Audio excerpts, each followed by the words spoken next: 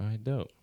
Well, welcome to another episode of the State of Sports podcast. This is episode 29. We'll go with the Marcus Camby podcast episode here.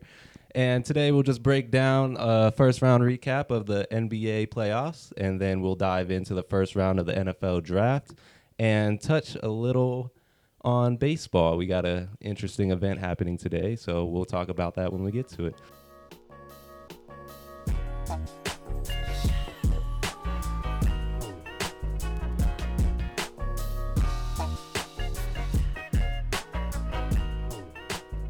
So first off, we'll get into the NBA, and first thing I want to talk about with our podcast, a fellow podcast host who isn't here today, Mac, the fan of the OKC Thunder. Is he a fan?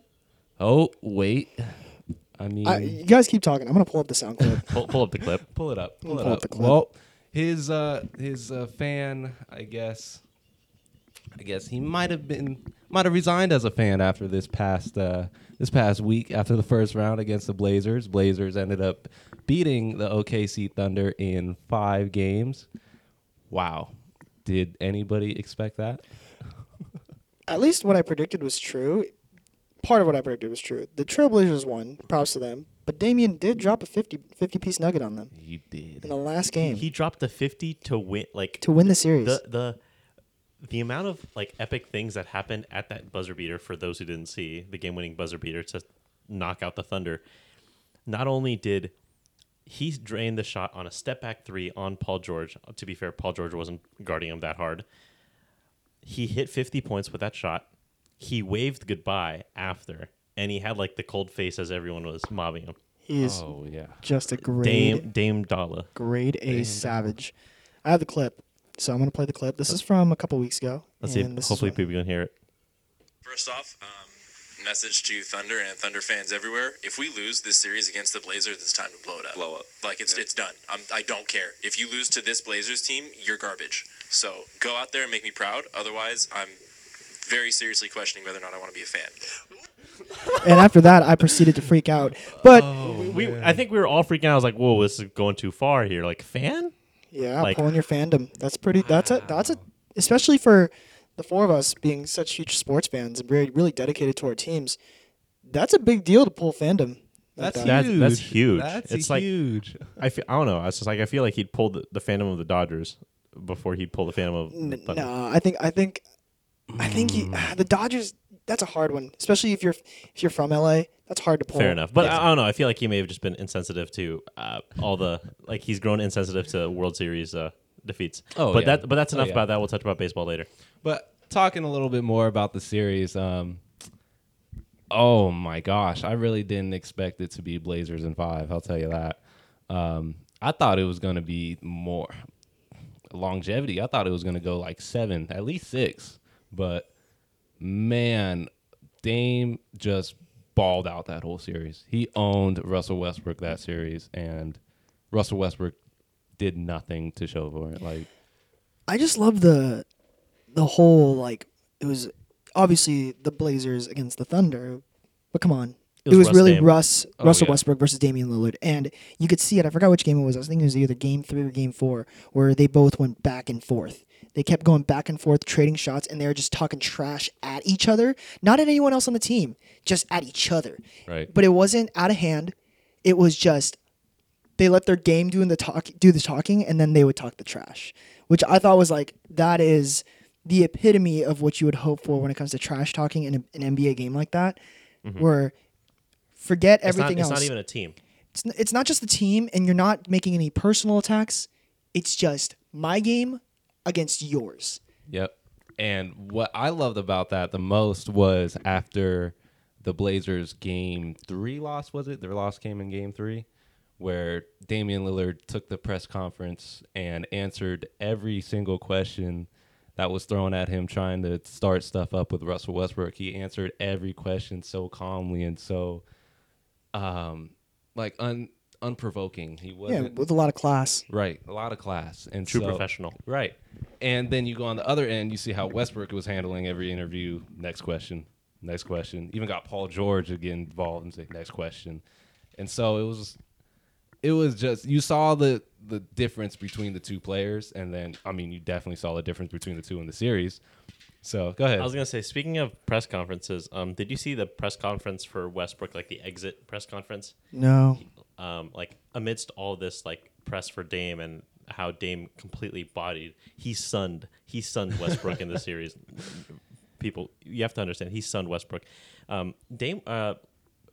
Russ was actually somewhat like apologetic, and at the same time, like acknowledged the flaws in his game. Like the fact that he's starting to acknowledge the flaws, like, yeah, I need to become a better shooter next year. That's a step in the right direction. Whether he does it or not, it waits to be seen. But at least he admits that, at least in this series and for the past whole season, he hasn't been the best shooter.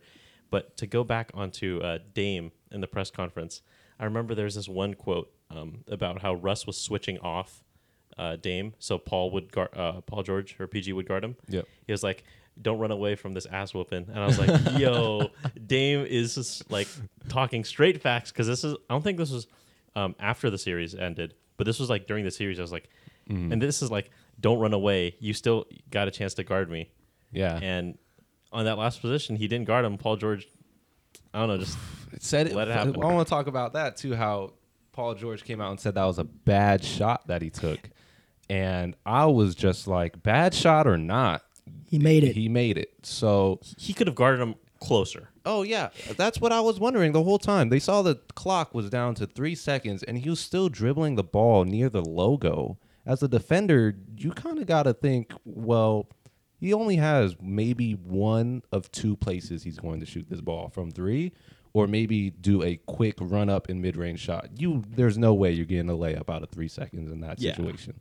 So I didn't understand what Paul George was thinking at that time, but I mean, Damian Lillard, you have to guard him at all points on the floor at that point, just because he started out the series with the very first shot he took in that series was deep 3 on the corner, on the brand name on the floor. Like, Yeah, the corner of the half court brand logo. that was ridiculous. I was gonna say it's funny that he called it a bad shot. Analytics were run.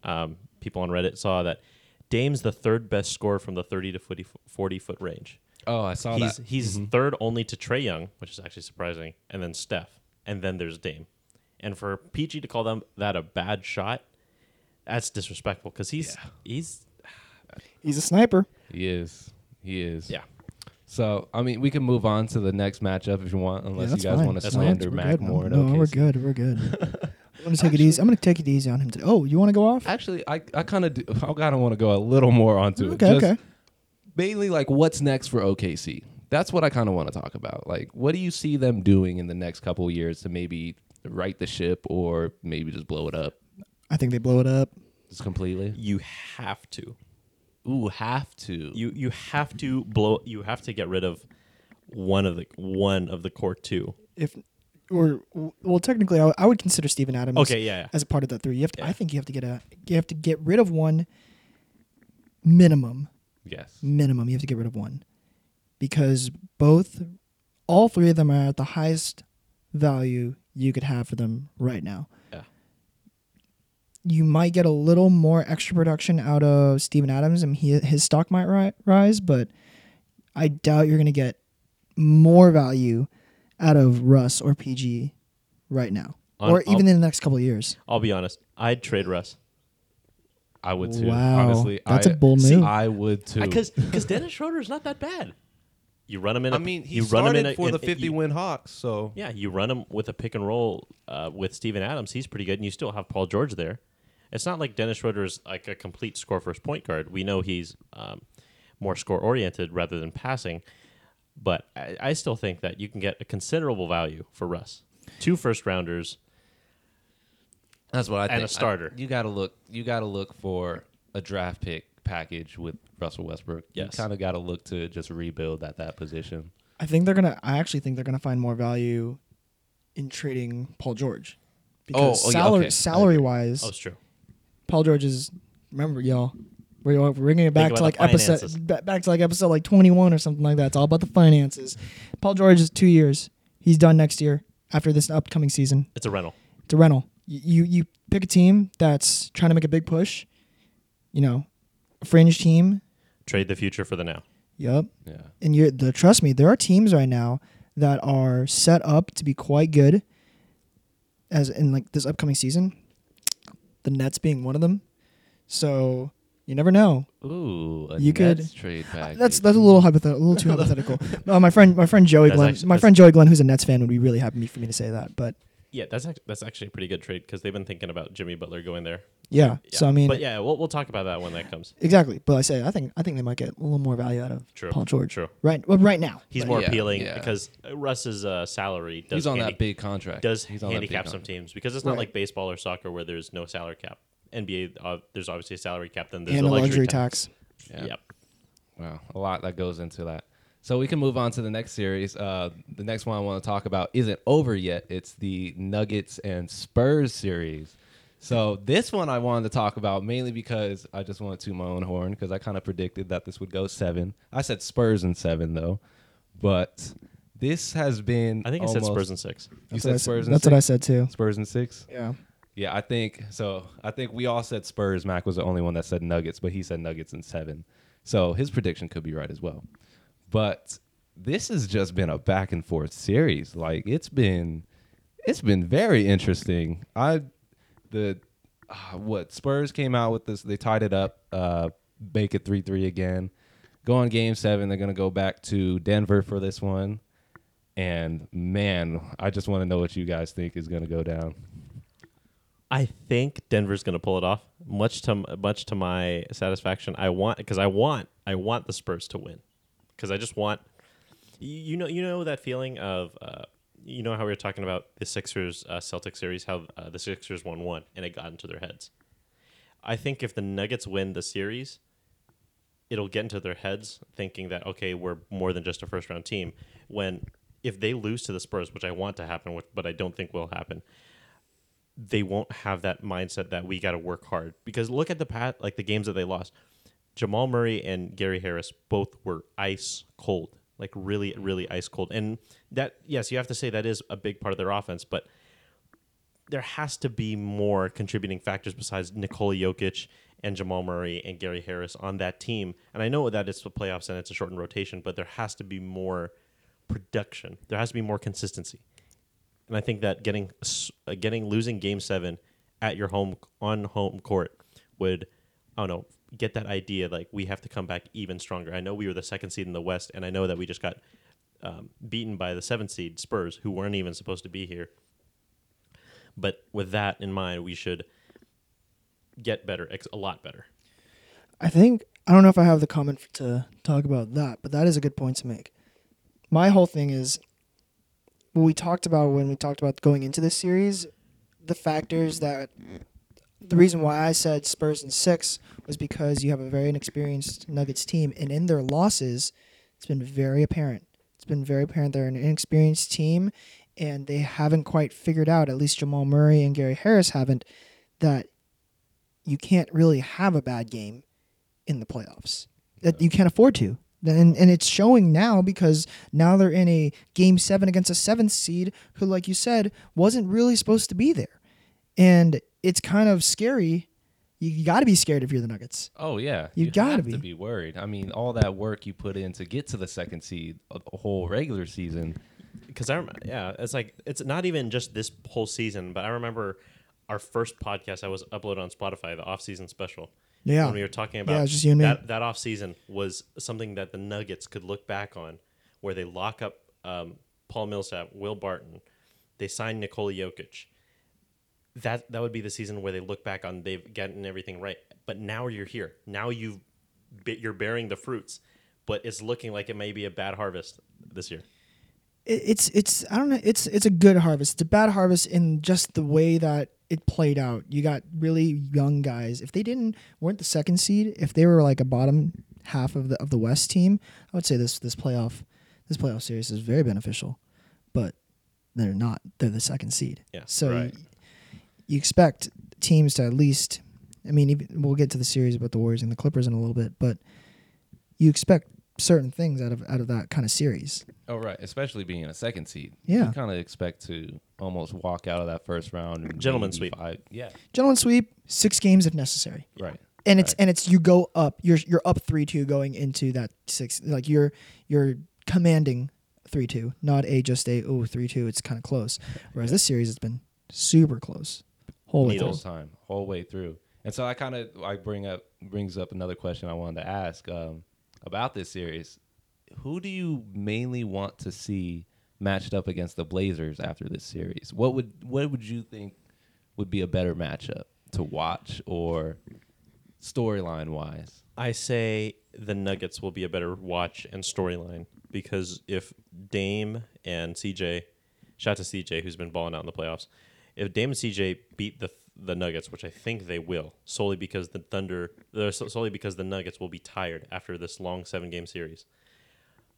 If they do that, I think the credibility, at least of the Trailblazers, goes up, and you'll think of this team in a much greater light rather than just the playoff disappointments that they had like last year and years past.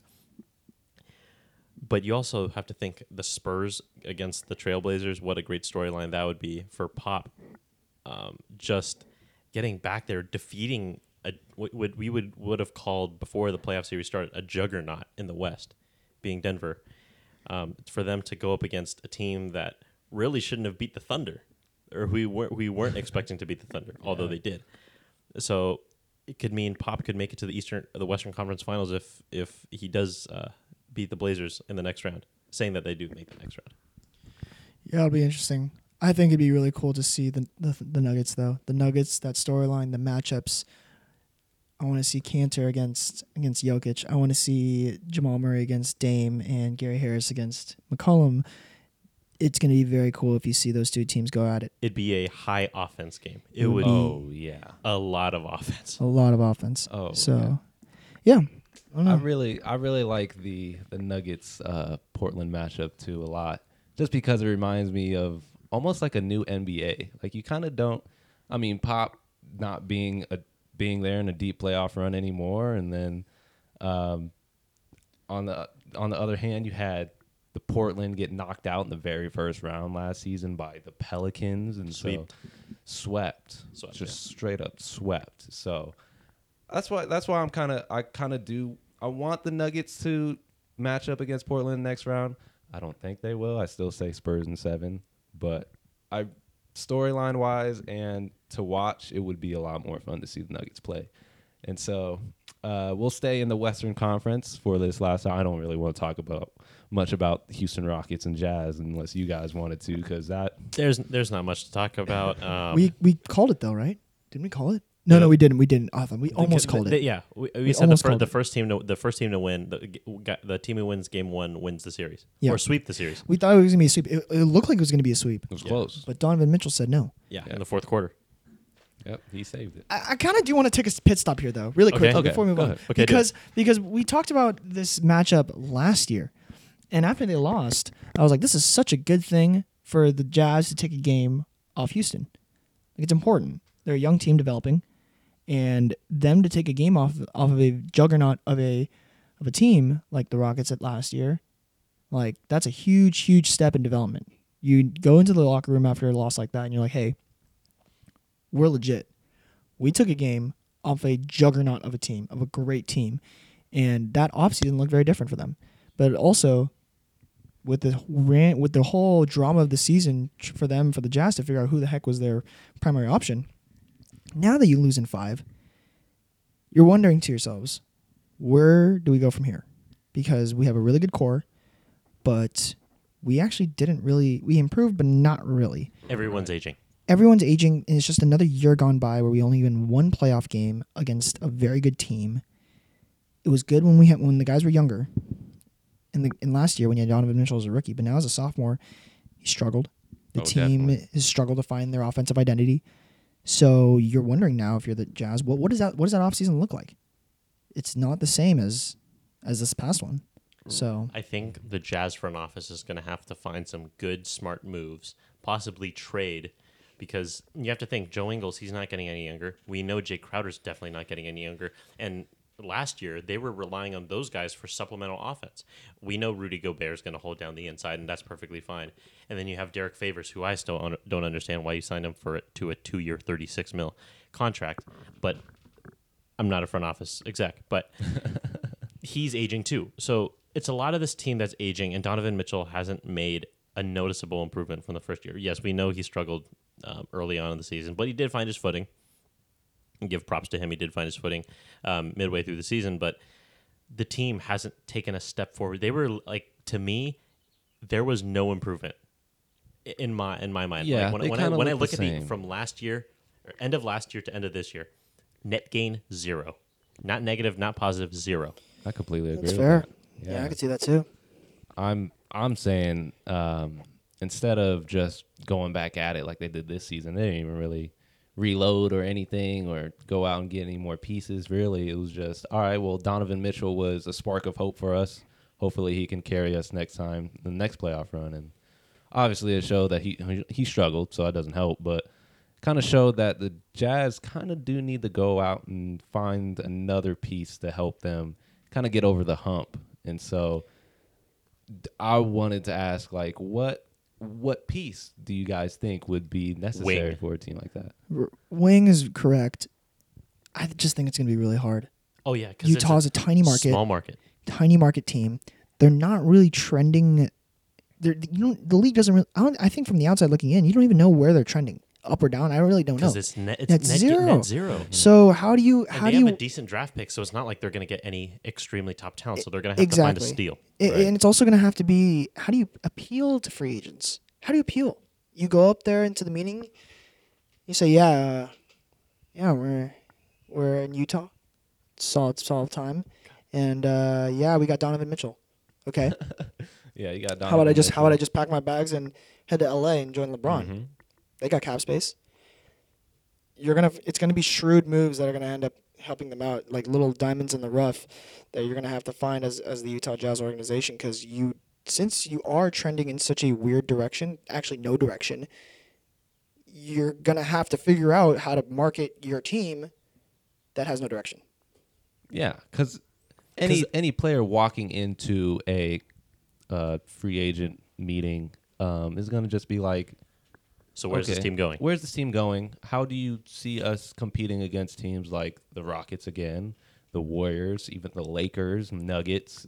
And you kind of have a loaded Western Conference. And so any free agent player going in to talk is going to be like, where will we finish within this conference? Like, what's the ceiling? What's our goal here? Are we going championship push all out right now, or we're going to wait it out, wait for some of these super teams to kind of collapse and then maybe make a push later on? Or Yeah, you're gonna have that discussion once the offseason comes. But yeah, it is what it is. until then, we got to keep looking to improve.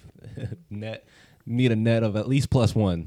Yeah, they this need next season. they need a net positive somehow next year. Some way. Anyway, okay, we can move on to this Warriors-Clippers series, which actually became a little more interesting than I Sweet Lou. expected, at least. Matt's rolling his eyes over here. Yeah, I gotta Roll my go eyes, ahead. 'cause I want to hear what you got. I just roll my eyes because, like,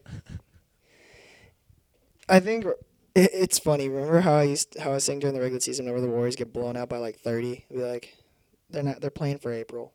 Yep. They're playing for April. It's April. It's April, but I'm really like, they're playing for May. They're playing for looks May. like that, I know. yeah. Like It don't, but you gotta admit that's what it looks like. Yeah. Though. They're playing for May. They're not even really concerned. They're concerned. They're focused.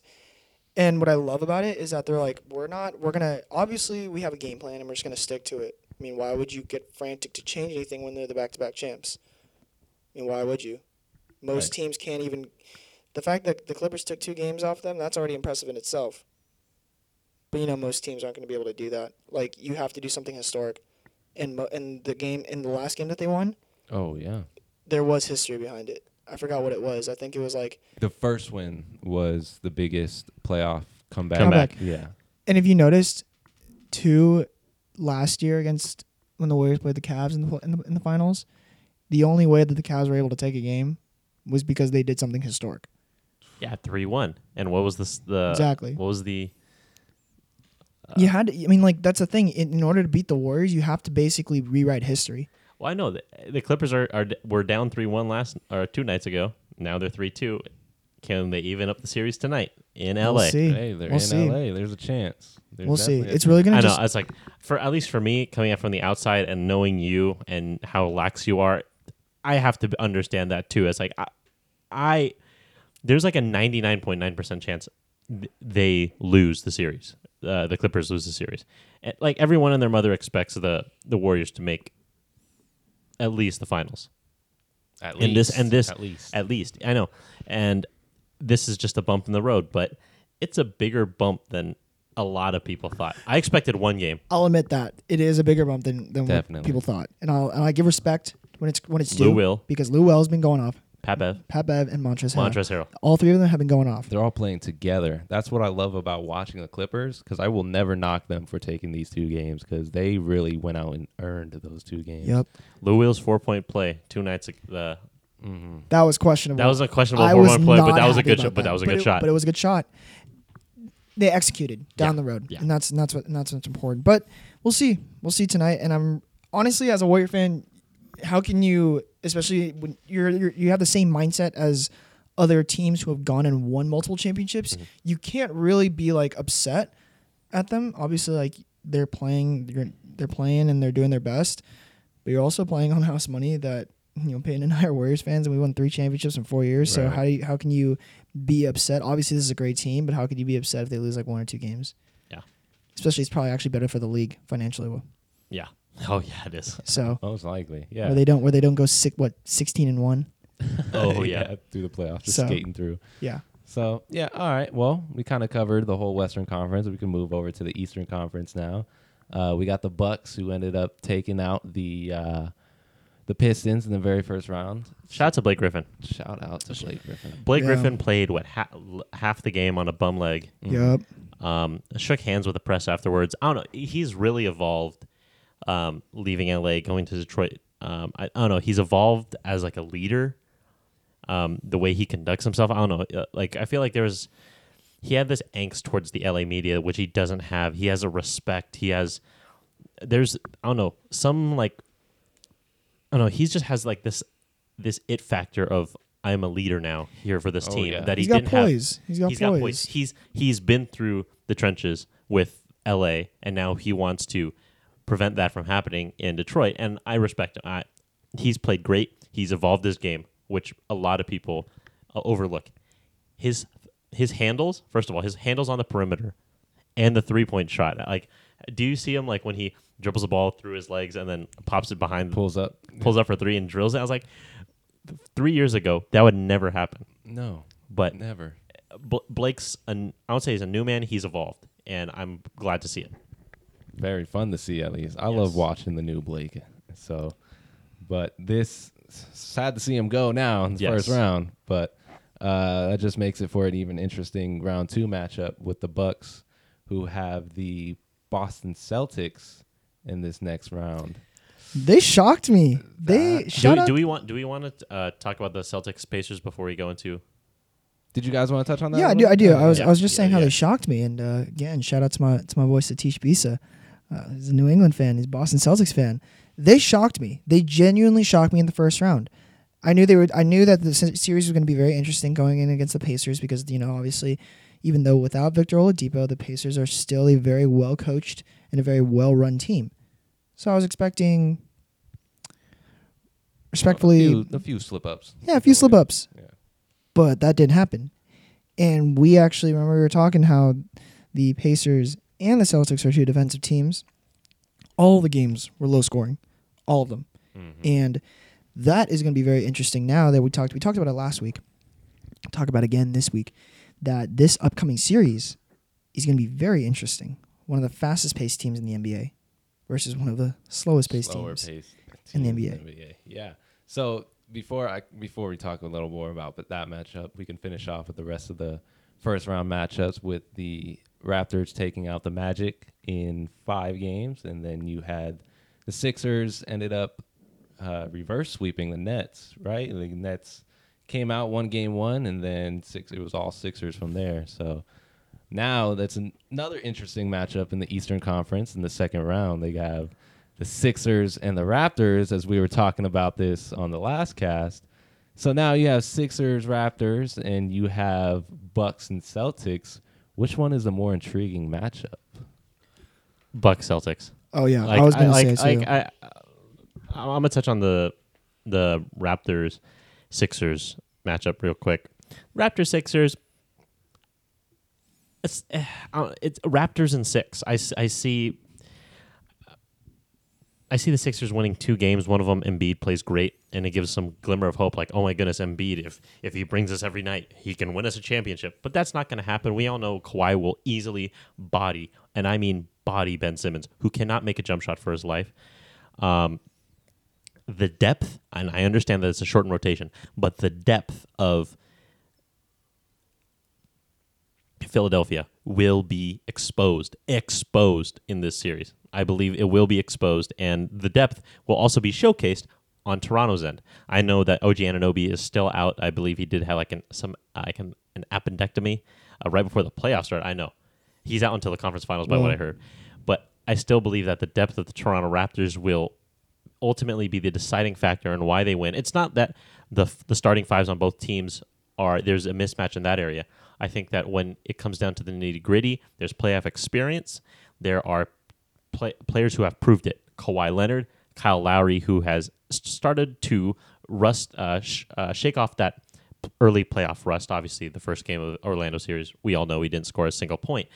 You also have Danny Green, who's been through the wars. You also have Marc Gasol, who's been through the wars.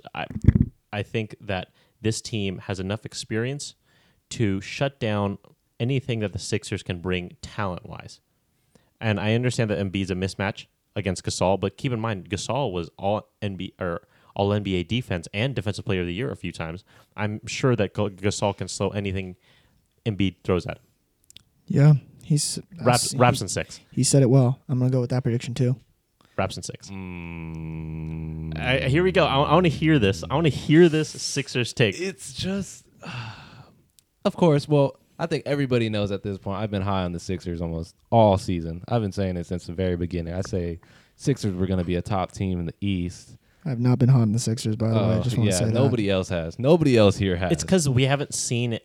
For me, I haven't seen everyone play together and beat a big team. Once they show that, and if they do show that against Toronto, fantastic. But I just don't see it happening. I think Toronto limits the production from the star players.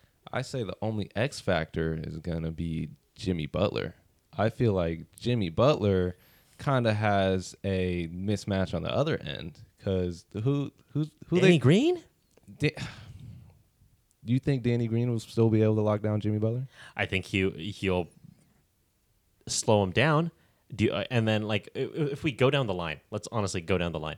We know Embiid beats Gasol. Yeah. I think Pascal beats Tobias.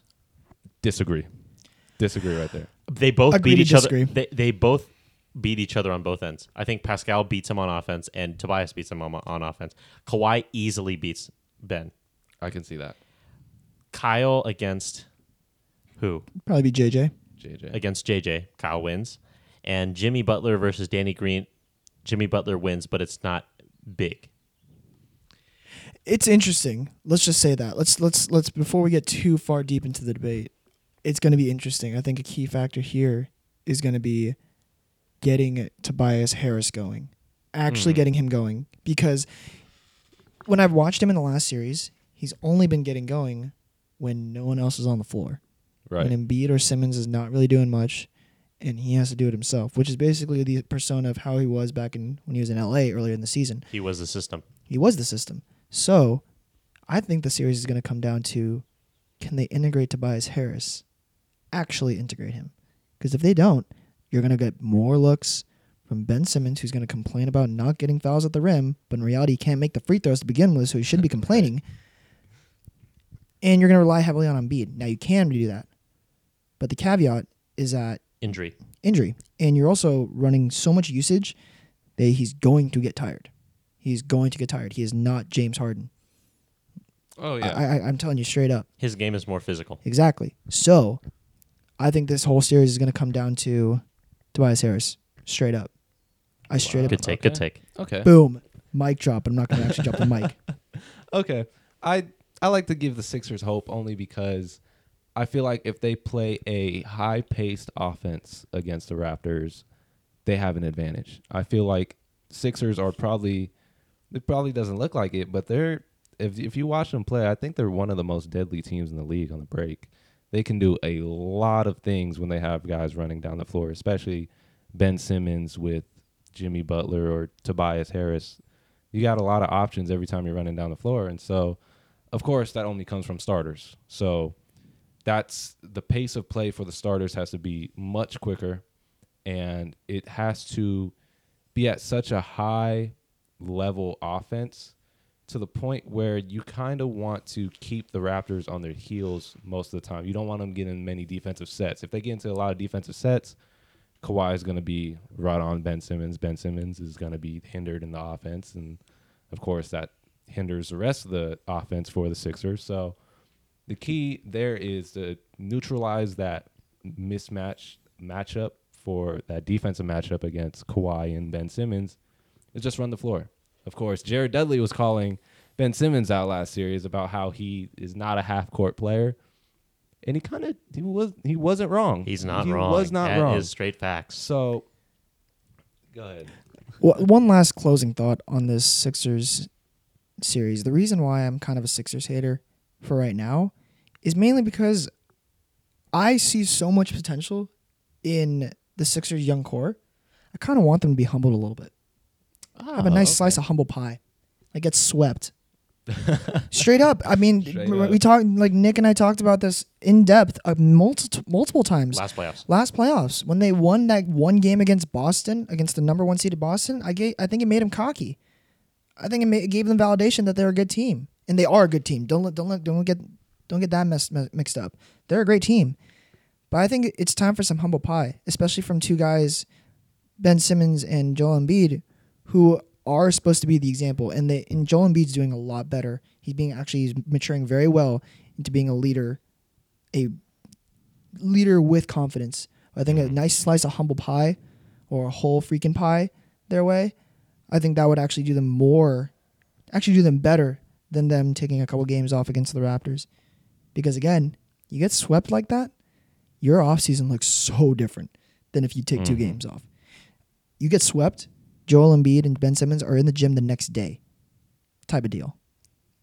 No doubt. Last thought to your last thought.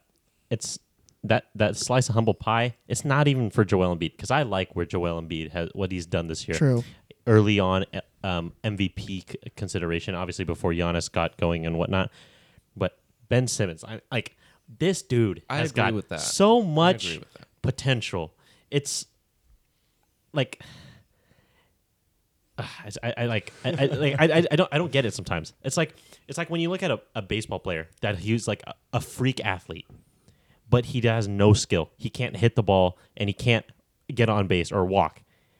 If Ben Simmons can develop that skill, that finesse, that touch around the rim, we know he can do that. But make shots. That's all he has to do. Make jump shots. If he can do that, his game expands so much because people are going to have to respect him, and it opens up more facets, opens up a lot of his athleticism to be showcased. I'd like to see the same transformation that Blake Griffin had Yes. on Ben Simmons' game. Yeah. That's good. That'd be great to see. Now, imagine if Blake Griffin had the passing ability of Ben Simmons, he'd be ungodly. But that's the kind of potential that we're looking at With Ben Simmons. with Ben Simmons. Anyway, Next series. Go ahead, Peyton. Anyway, did you guys want to talk a little more about the Bucks Celtics matchup and see any predictions on that? Pace. That's all I got to say. That's what's going to decide the series. I got to say Bucks in 6 or 5. It depends on, does Boston win the first game? Then it'll be Bucks in 6. Does Bucks win the first game? Bucks in 5. Interesting. I say either way, Bucks in 6, just because there's going to be 2 games where Giannis. it's going to be 2 games where the score is going to be like 95-84, and Boston's going to come out on top. Yeah. It's going to be like absurdly low scoring, and Kyrie's going to have like 30, but they're only going to score like 95 points. Yeah. And it's just how it's going to be. Fair enough. So Yeah. pace. That's how I see it going. I see Bucks in 6 in that one. Really no question to it. I really don't think it would go any more, any less. Really, 6 is like, it sounds and just seems like It sounds right, because 5 is like, it's kind of disrespectful to Boston. Yeah. Yeah. And 4, we obviously know that there's no way that Boston's going to go in 4, or else Kyrie's gone, and there's a whole They bag of worms. blow it up. They blow it up. Yeah. Yeah. So I see 6 mainly because I see the Celtics just one game at home. I say it's the very first home game where they're just they're killing it. They come out hot and then they don't stop. They really are just pouring on buckets, and they probably won't even pass much, like 110 maybe. Like they won't be very high Because scoring they over didn't the score hundreds. over 110 against the Pacers. Pacers. Right. Yeah, they scored. Right. Yeah, 110 to 106 was the last game. Right. So Wasn't that the high scoring game in the series? Yeah. right. That's going to be their highest scoring game, and then it's just going to come at the same time where on the defensive end, the Celtics are gonna find a way to basically make Giannis struggle a little bit. Giannis will probably have his poorest game that Game 3 matchup just because he's on the road. Celtics, I mean, being a higher level team than Detroit, obviously, is going to kind of bring him some problems, just from what I think. You have to think he goes ham first 2 games. Oh, and then yeah. Game 3, he's a little bit tired, and then that's his off night, and we understand that's why they lose. But yeah, Bucks and 6. Bucks and 6. Yeah, I just think that the Celtics match up better with the supporting players on the Bucks than the Pistons do, like through and through. They even though they might not bring the same offensive output, I think the Celtics match up a little better with the Bucks in their supporting roles. Like I think Kyrie, like going in against the Pistons, really the only person you really have to worry about is Blake. So you put someone on Blake and you're good. Whereas this team, it's not really. I mean, Kyrie, but you're gonna put Eric Bledsoe on Kyrie, and that's a problem. Yeah. Even if you put Chris Middleton on Kyrie, I still think that's still gonna be a problem for the Bucks. I think that the other guys, the young wing level players, can hold their own. I don't think they're gonna like stop anyone, but I think they're gonna hold their own quite well against this Bucks team, better than everyone thinks. Now it's just gonna be who's guarding Giannis. So, but That's the That's- story almost every matchup. exactly, against the and Bucks, that's really you're gonna run into that problem throughout the playoffs. You're gonna run into that problem like consistently. So, All right, so we touched all on to the NBA, so we can move on to this recent NFL draft. Round 1 has passed. I think round 2 is coming up later today. This cast will be out by tomorrow, so round 2 will be over. But really just want to talk about more of round 1 and how we saw Kyler Murray go the number 1 overall pick to the Cardinals. And I kind of wanted to hear what you guys think of that pick and what the Cardinals are going for, what direction they're going in with this pick. I don't know. It's kind of hard to pass that up. I know you have Josh Rosen, right? Is the quarterback, but it's kind of hard to pass up Kyler. It's such a great season. Yeah, I know he's kind of a small guy, but still, I think it's kind of hard to pass him up. I think it was a good pick, but for me, honestly, I'm just excited. I'm just as a resident Niners fan, I'm just glad that the Niners didn't screw up their pick. Oh, and yeah. they picked who they should have picked. Oh, Right. yeah. So Nick Bosa, if anybody was wondering, went number 2 to the 49ers. yep. Defensive end out of Ohio State. And Younger so- brother of Joey Bosa. Younger brother of Joey Bosa. So it was definitely the player they were looking at most of the offseason. And so definitely a big pick for him. I remember reading Kyle Shanahan was talking about how when they went out into this draft, they were looking for closers in players, both on the offensive end and defensive end, guys that you can put in the fourth quarter and go and close out those one-possession games down the stretch. Because the Niners had 11 matchups where they lost by one possession in this past season. So they're really addressing a need there, mainly on the defensive end, and they said the defensive end is a big closing position, and they say Nick Bosa is that guy for that role. So Yeah, you have to think that Nick Bosa's proven himself at Ohio State. Obviously, he got injured halfway through the season. Then he declared that he's going to be in the draft and he's not going to resume team activities just to maintain his health. Because for those who didn't know, he had a torn core muscle, by what I remember. So he had to have time to heal that. And I think Nick Bosa's, I don't know, like coming off the first 2 picks, if Arizona picked Nick Bosa, it would have screwed a lot of things for Oh, the yeah. Niners. It Because would I have think changed. Nick Bosa is a perfect fit for the Niners, whereas I do not think Kyler Murray is the guy for the Cardinals. Oh, okay. Go in on that. I don't know. I'm still. I don't know. You could say that I didn't like him shifting from baseball to football, and you have to respect that he's gained notoriety for himself through football. And quick tidbit, quick note: he is the first person I think in modern American sports to be drafted in the first round of NFL and MLB. Yep. That's pretty insane to think about that. That what do you call it? That Bo Jackson didn't do that. Yeah. It's crazy Yeah. to think. And when we think of two-sport athletes, we think of Bo. But I don't know. I just think Josh Rosen. There's still time there with Josh Rosen, and to think that Cliff Kingsbury, great that you got hired. I don't trust him because he was only there for 1 year as a head coach at USC. Was it No, Texas Tech. Texas Tech. Texas Tech, but I remember.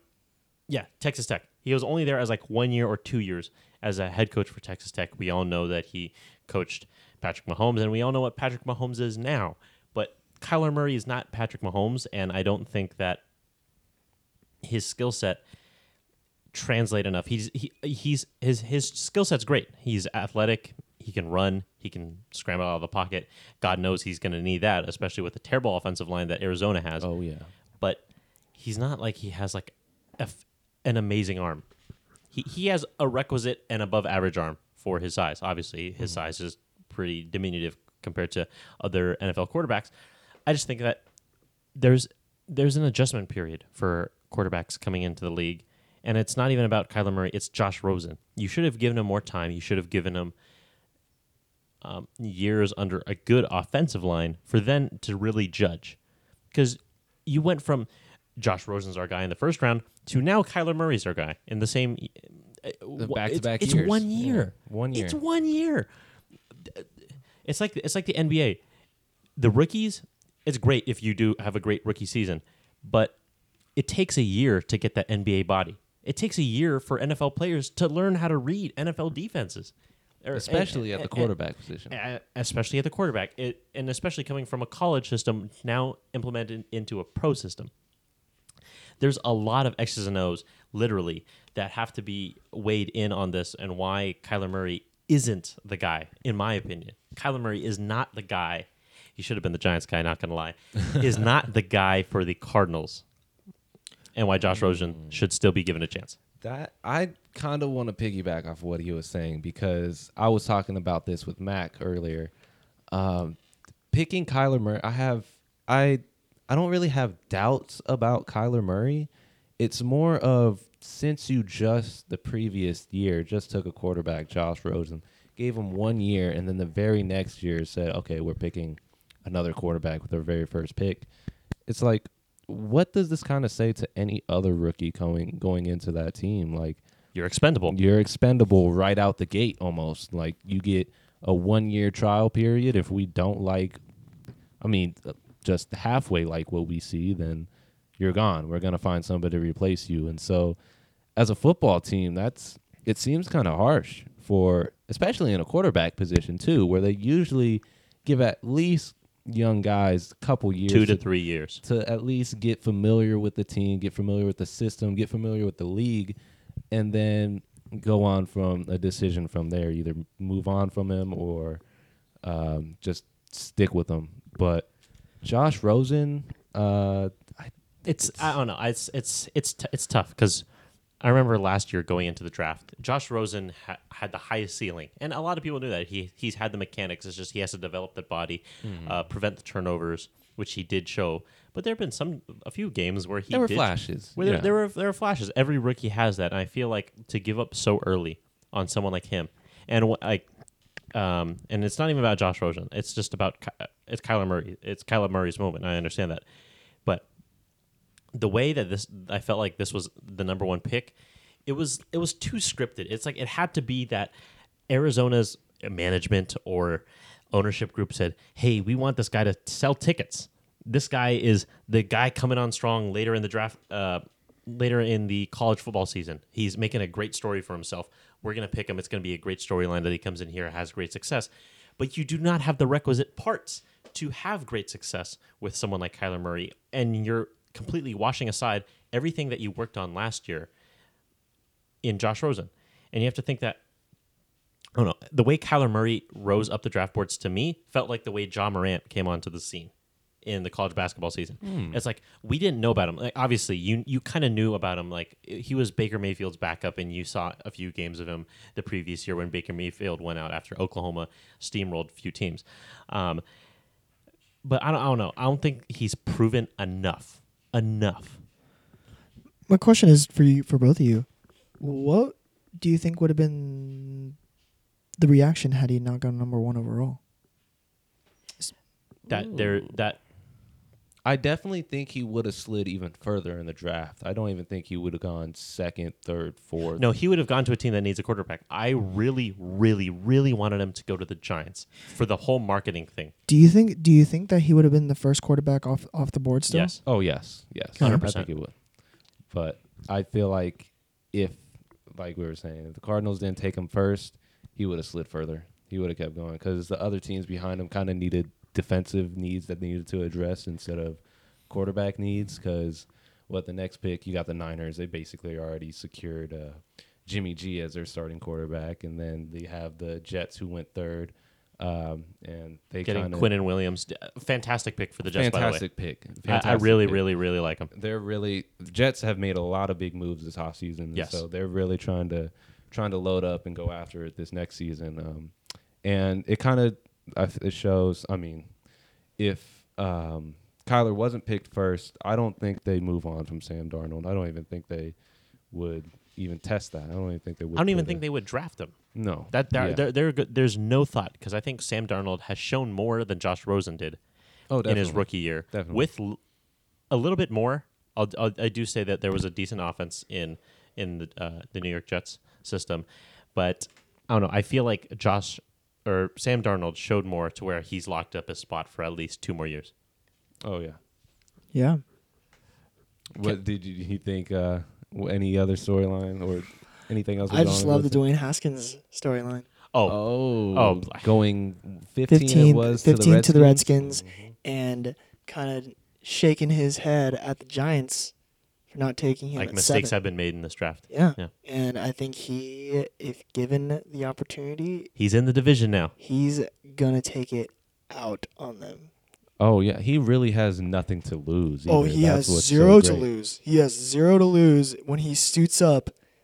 Like, if he comes into New York and just plays a decently good game, you can best believe that post-game interview is going to look a little something like, you should have taken me.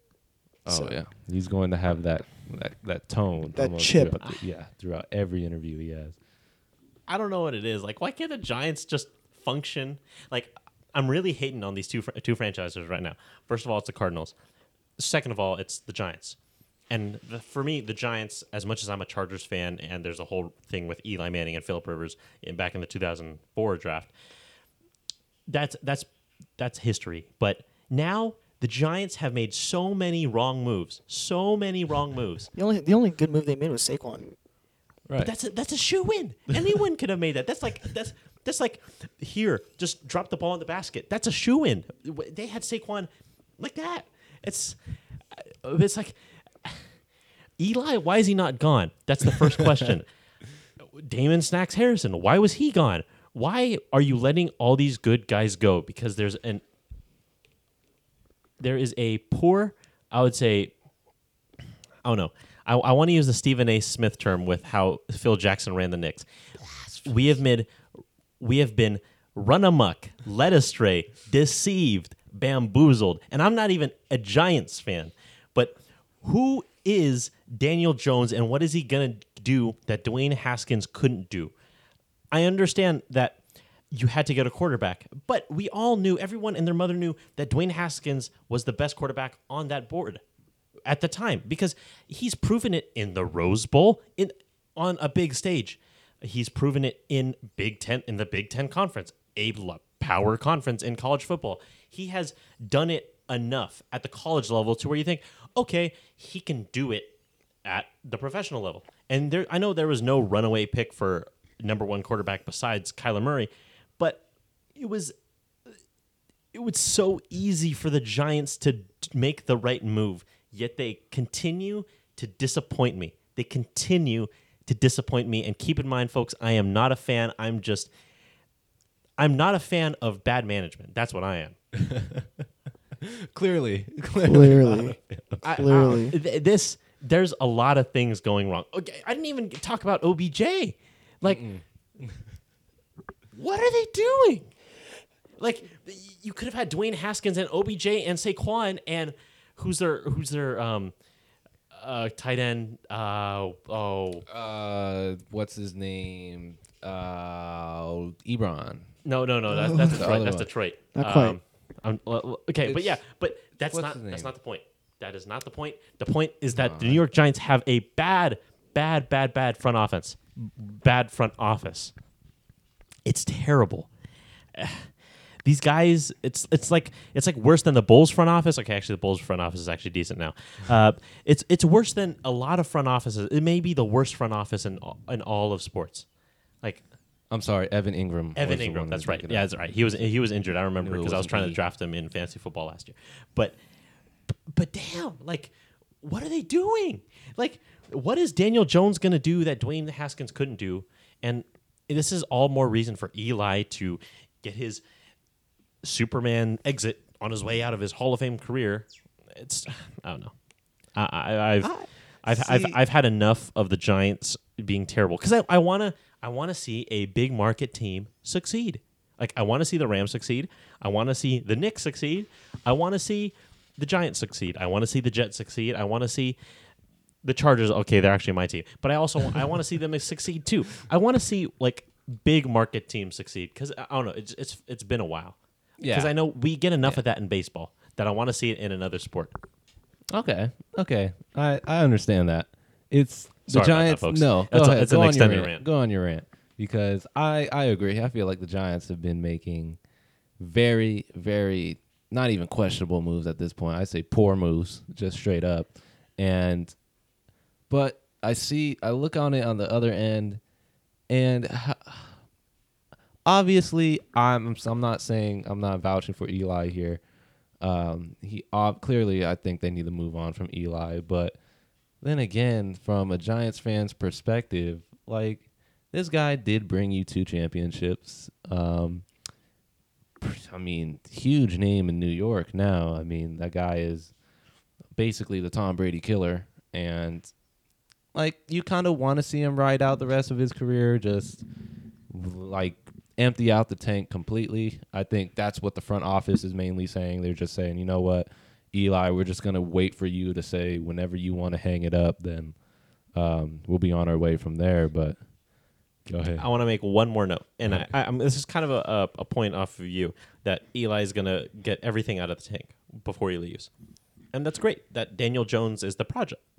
The Patrick Mahomes 1 year laying in the back. They were actually But- talking about that. They were saying That's the perfectly same fine. Aaron Rodgers But why take him with the situation. 6th overall pick in the draft? Yeah. It's like you could have traded down like to 10, 11, 12 to get some pull up Browns. The Browns are a better front office than the Giants, and they're the Browns. But I don't know. New York could have traded down, and that's perfectly. New York could have traded down, not even drafted a quarterback, and I wouldn't be mad because they're filling position, but like filling their holes. And obviously QB is a big hole, but they're filling other holes. And then once they find the right QB, everything will be right, and they'll be a good team again. But no, let's draft a project with the 6th overall pick in the draft. Gosh, man, it's tough. It's tough. Because I don't know. Like, I wasn't that mad about the Chiefs. I'm not a Chief. I don't like the Chiefs when the Chiefs drafted Patrick Mahomes because I was like, okay, I was like 22nd pick. That's a decent time to pick a project if there's some real upside there. Especially with Alex Smith starting at the Yes, time. and we all know Alex Smith to be a fair weather quarterback, and obviously the stuff happened, and now that's why the Redskins drafted Dwayne Haskins. But at the number 6 overall pick, it's not like in NBA, it's like your top 3-4 picks have to be ready. In the NFL, the top 30 picks all have to be ready to go game 1. They do. Round 2 is more of, okay. Supplementary, Right. fill in the holes, kind of a stopgap type stuff. See what we got here. Daniel Jones ain't no stopgap. He's a project. The first round, a project? Come on, guys. Like, there's something wrong, and I know it has to be the New York front office. That's it. That's my piece. I'm done with the New York Giants. All right. All right. I mean, yeah. I don't know. I as much as I want you guys to chime in on this, I don't know. I just had this. No, angst go building ahead. up You have against the to. Giants. You have No, to. dude, You have- take you have your to rant. go on I your love it. rants. Of course, you have to. But I mean, I as a Raider fan, I wouldn't say I'm disappointed by this first round and this fourth pick. With the fourth pick, the Raiders went with Clelin Ferrell from Clemson, defensive end. Clelin Ferrell.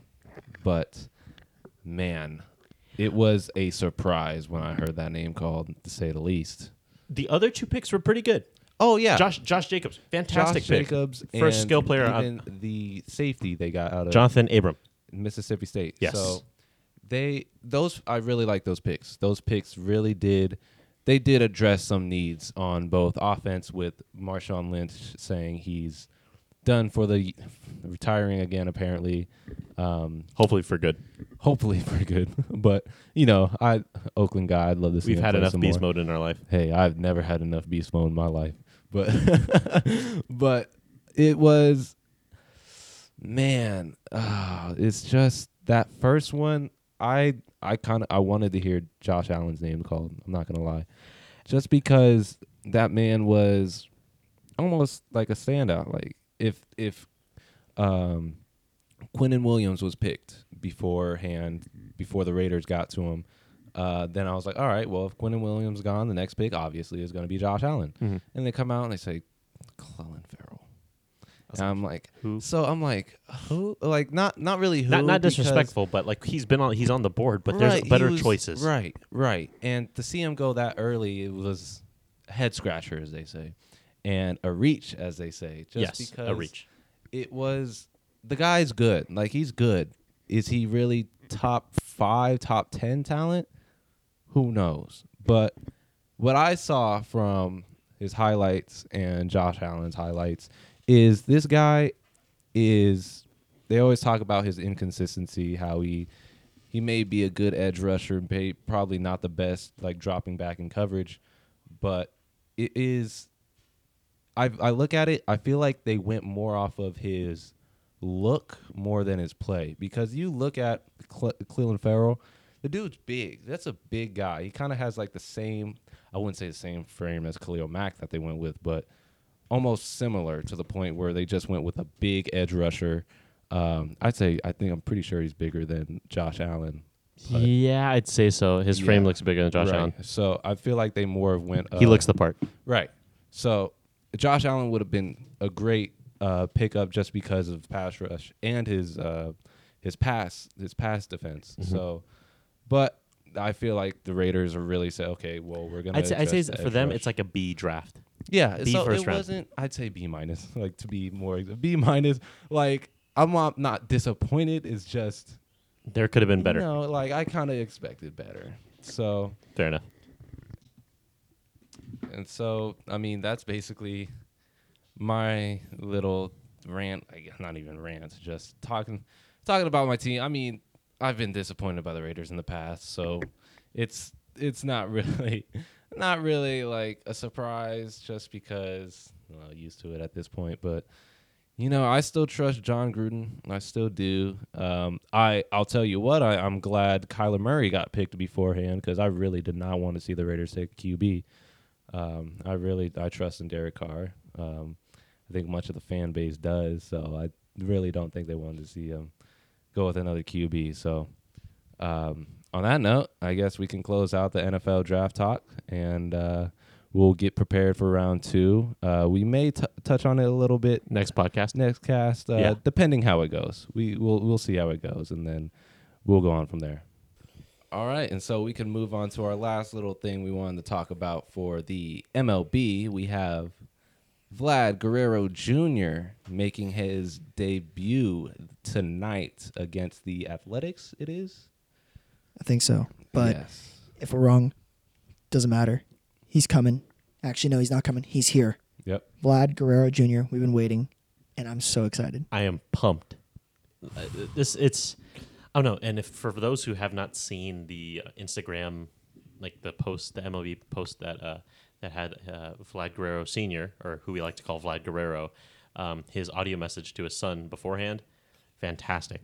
Go take a look on Instagram. It's on Yeah. MLB, on the MLB account.